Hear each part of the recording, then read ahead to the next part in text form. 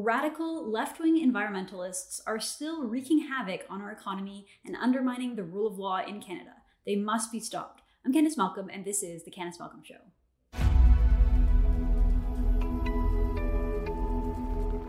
Everyone, thank you so much for tuning into The Candice Malcolm Show. I'm really pleased today to be joined by my friend Aaron Gunn. Aaron is an independent journalist, a common sense pundit, and he recently ran for the leadership of the BC Liberals. We're going to get into all of the juicy details about that. Aaron Gunn is one of the few voices in British Columbia that advocates for common sense and for respect for the taxpayer. With over 50 million video views and thousands of followers, Gunn has become a steadfast opponent of cancel culture and identity politics.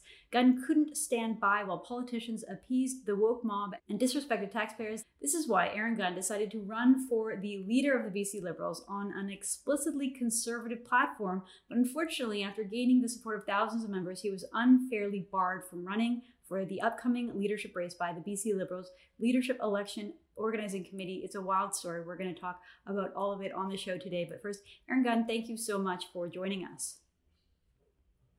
Thank you for having me, Candice. It's great to be here. Yeah, well, you're a familiar face on the show. You've been on a number of times, and we were sort of talking to you in the midst of your platform, launching your campaign. It seemed to be a lot of momentum and a lot of excitement. And then you just sort of, the BC Liberals just sort of put a wall in front of you.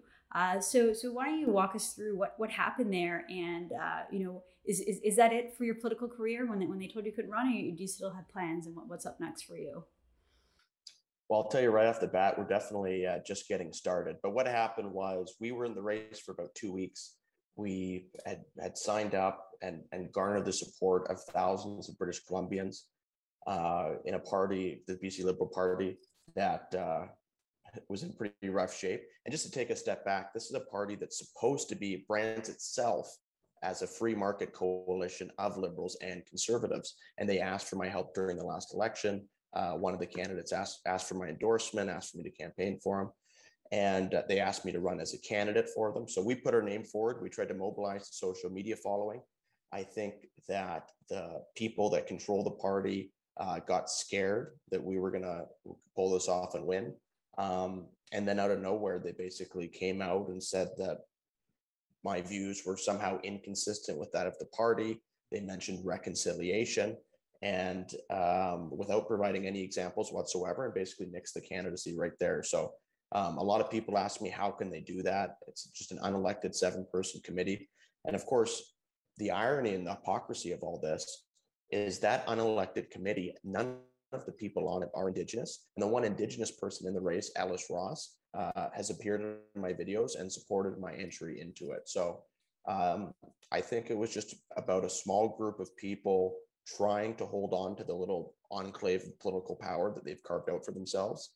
And they viewed me as a threat to that.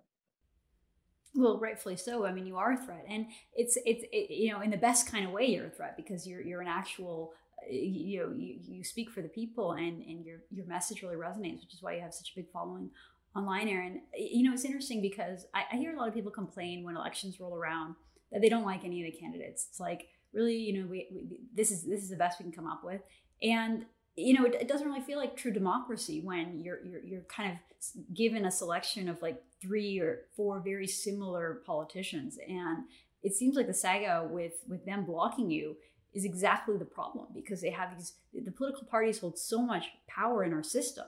And, it's a decision of a small, like you said, unelected group of people who are claiming to speak for an entire big tent party that's supposed to be Liberals and Conservatives. So what's next for you? I know you said that you're just getting started. I know that there were some rumors out there that you might be running an independent campaign or going over and joining the BC Conservatives, which is a very small party, but maybe with someone with your star power, you might lift the fortunes of that party. What are you going to seek out another party, or what are you going to do? Well, first off, I have to agree with you 100% that the political parties in Canada wield way too much power. Obviously, in other countries and other systems, there's a lot more limits on that power, and that's a really unfortunate thing. Now, the solution to that, or the only solution to that, is to go and create new parties or breathe life into kind of small existing parties. So that's exactly what we're looking to do. At kind of our wrap-up event, we had a big event in Chilliwack. I promise that during the next, or by the time of the next provincial election, there will be a new common sense alternative that British Columbians can vote for without holding their nose. Now, whether that's a new party, whether that's the BC Conservatives, as we've been talking to people there, that still remains to be seen. And we're going to make sure we do our due diligence before we reveal all our cards. But the status quo in British Columbia, like much of the country, I might add, is just not in my opinion, not acceptable. And I think British Columbians and Canadians, generally speaking, deserve a lot better than the choices that they've been given recently.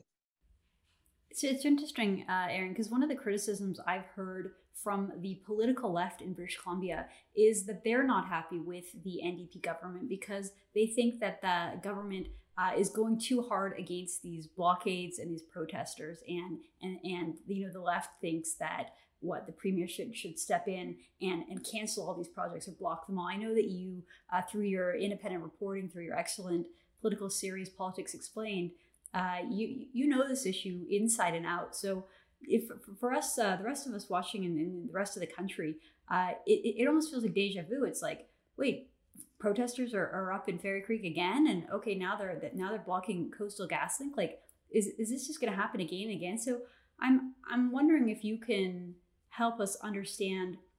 Let's start with the Fairy Creek ones, because those were the ones that were going on earlier this fall in September, and that's up on Vancouver Island. I believe you visited that site.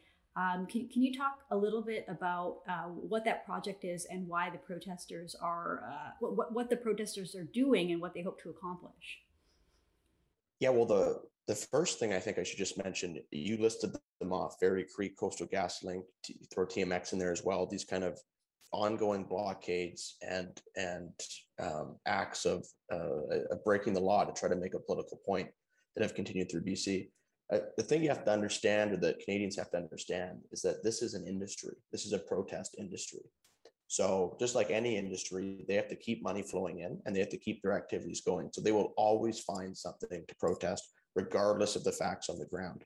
With regard to Fairy Creek, that was just a run-of-the-mill cut block in British Columbia that a company called Teal Jones bid on and had the rights for the provincial government.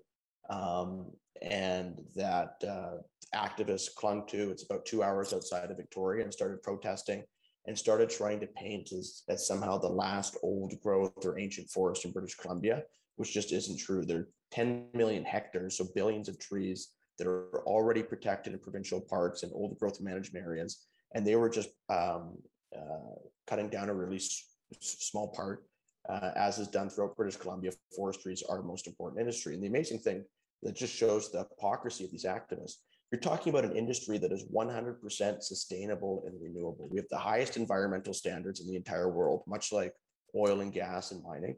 And the other thing is that particular cut block up in Fairy Creek was 100% in partnership with local First Nations. And then now the NDP government, under the pressure from the activists, has deferred about a third of old growth logging in British Columbia, or so-called old growth logging. And who gets hurt by that the most? Not the big corporations who just take their money from British Columbia and go buy sawmills in the United States, but local First Nations and small forestry dependent communities that now have no local economy and have no more local jobs for people in those communities to go work. So it's a really damaging decision. But of course, even with the moves by the NDP government, these activists always want more and more and more, and honestly aren't going to rest until all of our industries are put out of work. It's interesting because I hear the rumbling from the political left saying that they want the NDP government to do more, but you make an excellent point that it's like whenever the NDP is in power in British Columbia, the forestry industry suffers. I remember in the 90s, growing up in BC, and there were so many communities that were devastated by the closure of pulp and paper mills. A lot of young men were just moving to Alberta because there were no opportunities in British Columbia, and it seems like that might be happening again. Except for now, we're in an unfortunate position where those kind of jobs don't exist in Alberta in as large numbers. Let's shift gears then and talk about the Coastal GasLink, because that was the one that we saw multiple protests throughout November, including arrests. And that was the pipeline that David Suzuki said that it would be a shame if someone blew up this pipeline, basically alluding to domestic terrorism and giving it a pass. And you had the CBC defending it until David Suzuki finally came out, clarified, and apologized. So I understand that you visited this project as well. And it seems like a similar story that has the blessing of the First Nations communities. And then there's just a couple of really loud activists that are trying to disrupt it. So can you tell us about that? Yeah, the Coastal GasLink pipeline is the perfect example that shows just how shameless these protesters are. This is a pipeline that's exporting Canadian natural gas to Asia, which is the cleanest natural gas in the world. It's going to Asia to displace coal-fired plants. So it's good for particulate pollution. It's good for CO2 emissions, which is what the activists claim to be so concerned about. And it's also supported by all 20 elected First Nation bands along the pipeline route. So if you were looking for some kind of pipeline that you could put up on a pedestal as kind of the ideal pipeline, this would be it.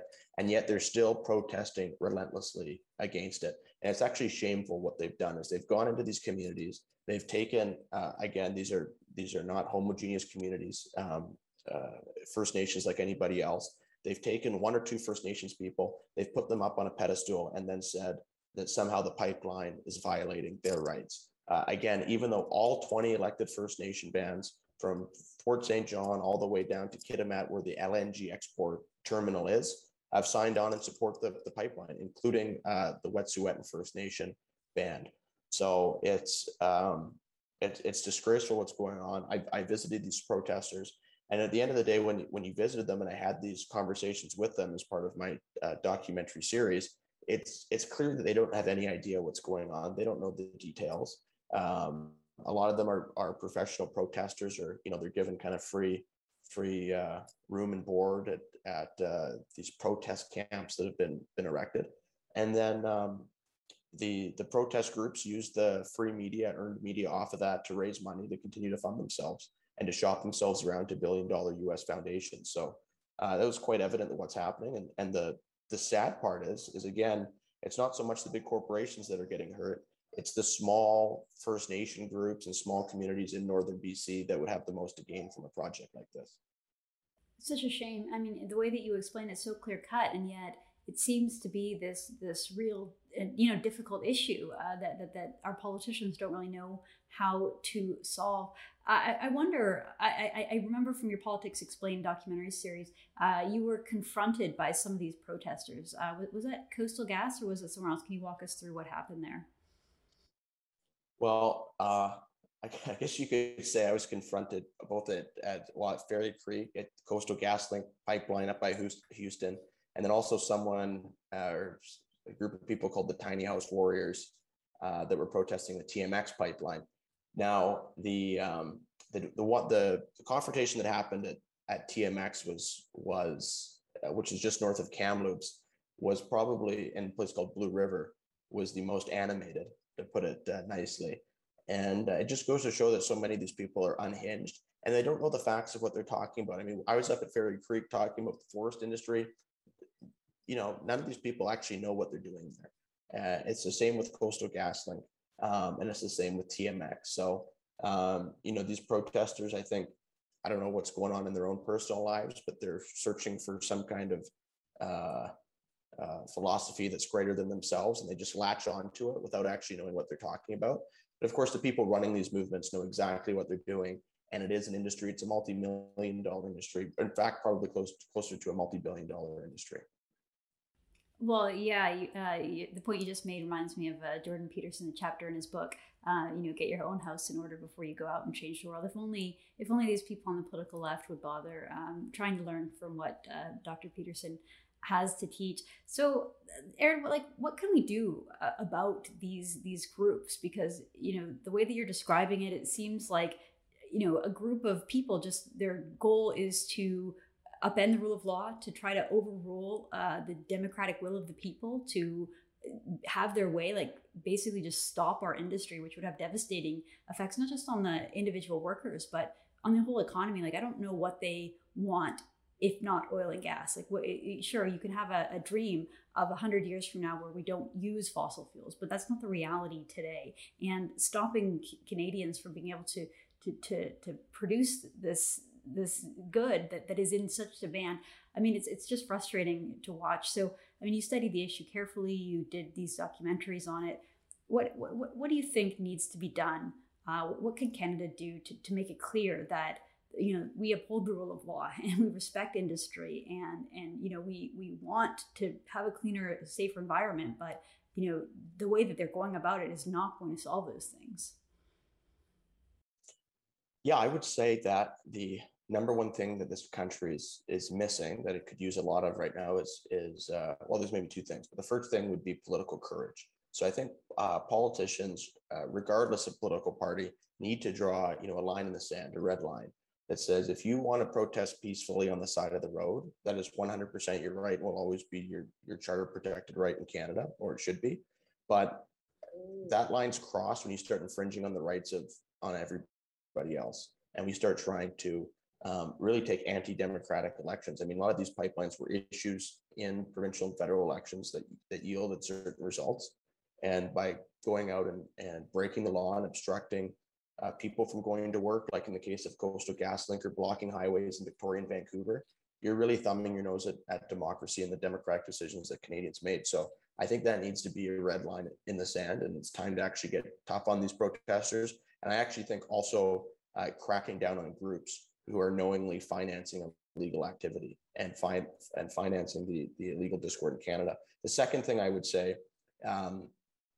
is it comes down to people like myself and people like you, Candace, at True North, to continue to bring the truth to these issues, and for Canadians who want to hear the truth and know what's actually going on, to continue to support groups like this, because we do, I think, have a deficit in the mainstream media of good, solid reporting. So it's important to get the facts out there.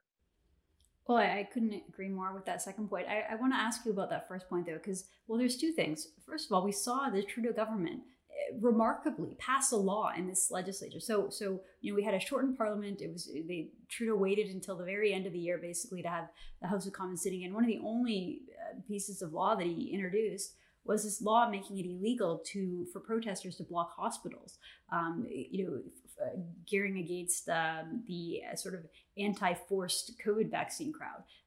People who, you know, in my estimation, are rightfully protesting, being fed up with a system of lockdowns and politicians who lie. But Trudeau went out of his way to put this heavy-handed law out there, where protesters, if they are blocking, and obviously no one should block hospitals, no one should harass hospital workers. That's uncalled for. But you know, the politics behind targeting these people, you know, it's noticeable that these are the people that he's trying to punish, while the other people, that all this stuff is happening in British Columbia, all this stuff is happening all the time. You know, they kind of turn a blind eye to it. So I wanted to get your take on Trudeau passing that law to block hospitals. And then also in Alberta, we saw the Kenney government you know, do this long report studying who were behind all of these sort of shadowy anti-Alberta oil and gas campaigns. And I mean, the report was super interesting, but I don't really know if it's going to lead to anything. So I wonder if you could comment on those two issues.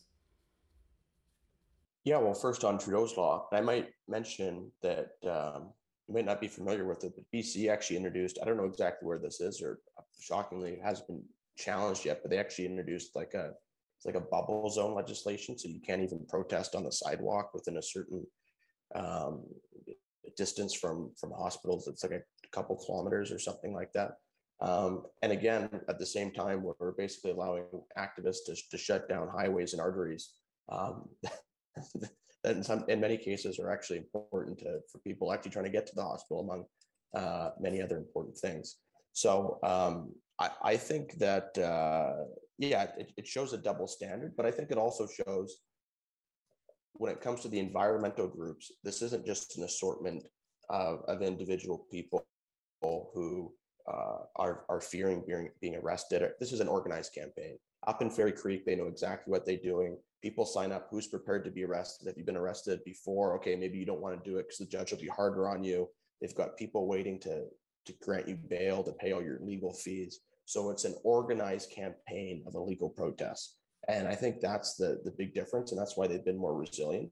But again, it just comes down to political courage, where you need to have politicians who are willing to take them on and not to basically get pushed around, but by what really is like 1-2% of the population who thinks that extremist tactics can dictate their will to everybody else. And then, what did you think about the study out of Alberta? Do you think did you look into it? Do you think that kind of initiative is helpful? Do you think it'll lead to anything? What's your take on that initiative? Well, I think that it could lead to something as far as the potential of financing groups that are engaging in illegal activities. And maybe there's some law that, again, it would take political courage from the federal space. But beyond that, I think, look, these left-wing groups, we all know they're getting big dollar funding. They're getting US funding to wage these campaigns. And it's up to people that are proud of Canada, want to stand up for Canada, Canada's resource industries and independent media, to stand up against them, and for people to support those individuals, such as yourself at True North. As far as like having the information war, the misinformation war, or trying to combat these narratives, I mean, that is part of democracy. I think that, and the fact that we've been able to shed light on it, I think is a good thing. But I think the bigger thing actually is that conservatives, but particularly conservative politicians, need to step their game up and go after these groups and shine the light on what they really are. And I think Canadians are smart enough to make the appropriate decisions if politicians actually take the lead, if that makes sense. Oh, absolutely. I think that there would be a huge appetite for a politician who is willing to speak out against this chaos, this lawlessness. And you make a good point about how we protect hospital workers, as we should. But why don't we extend that same courtesy to the blue collar workers in northern British Columbia, northern Vancouver Island, who are just trying to go to work in the same way as doctors and nurses?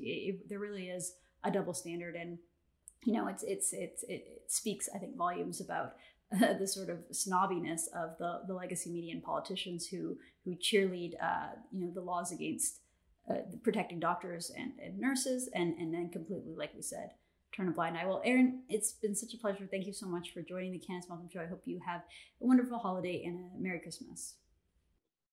Thank you, Candace. Merry Christmas and Happy New Year to you as well. All right. Thank you so much. I'm Candace Malcolm, and this is the Candace Malcolm Show.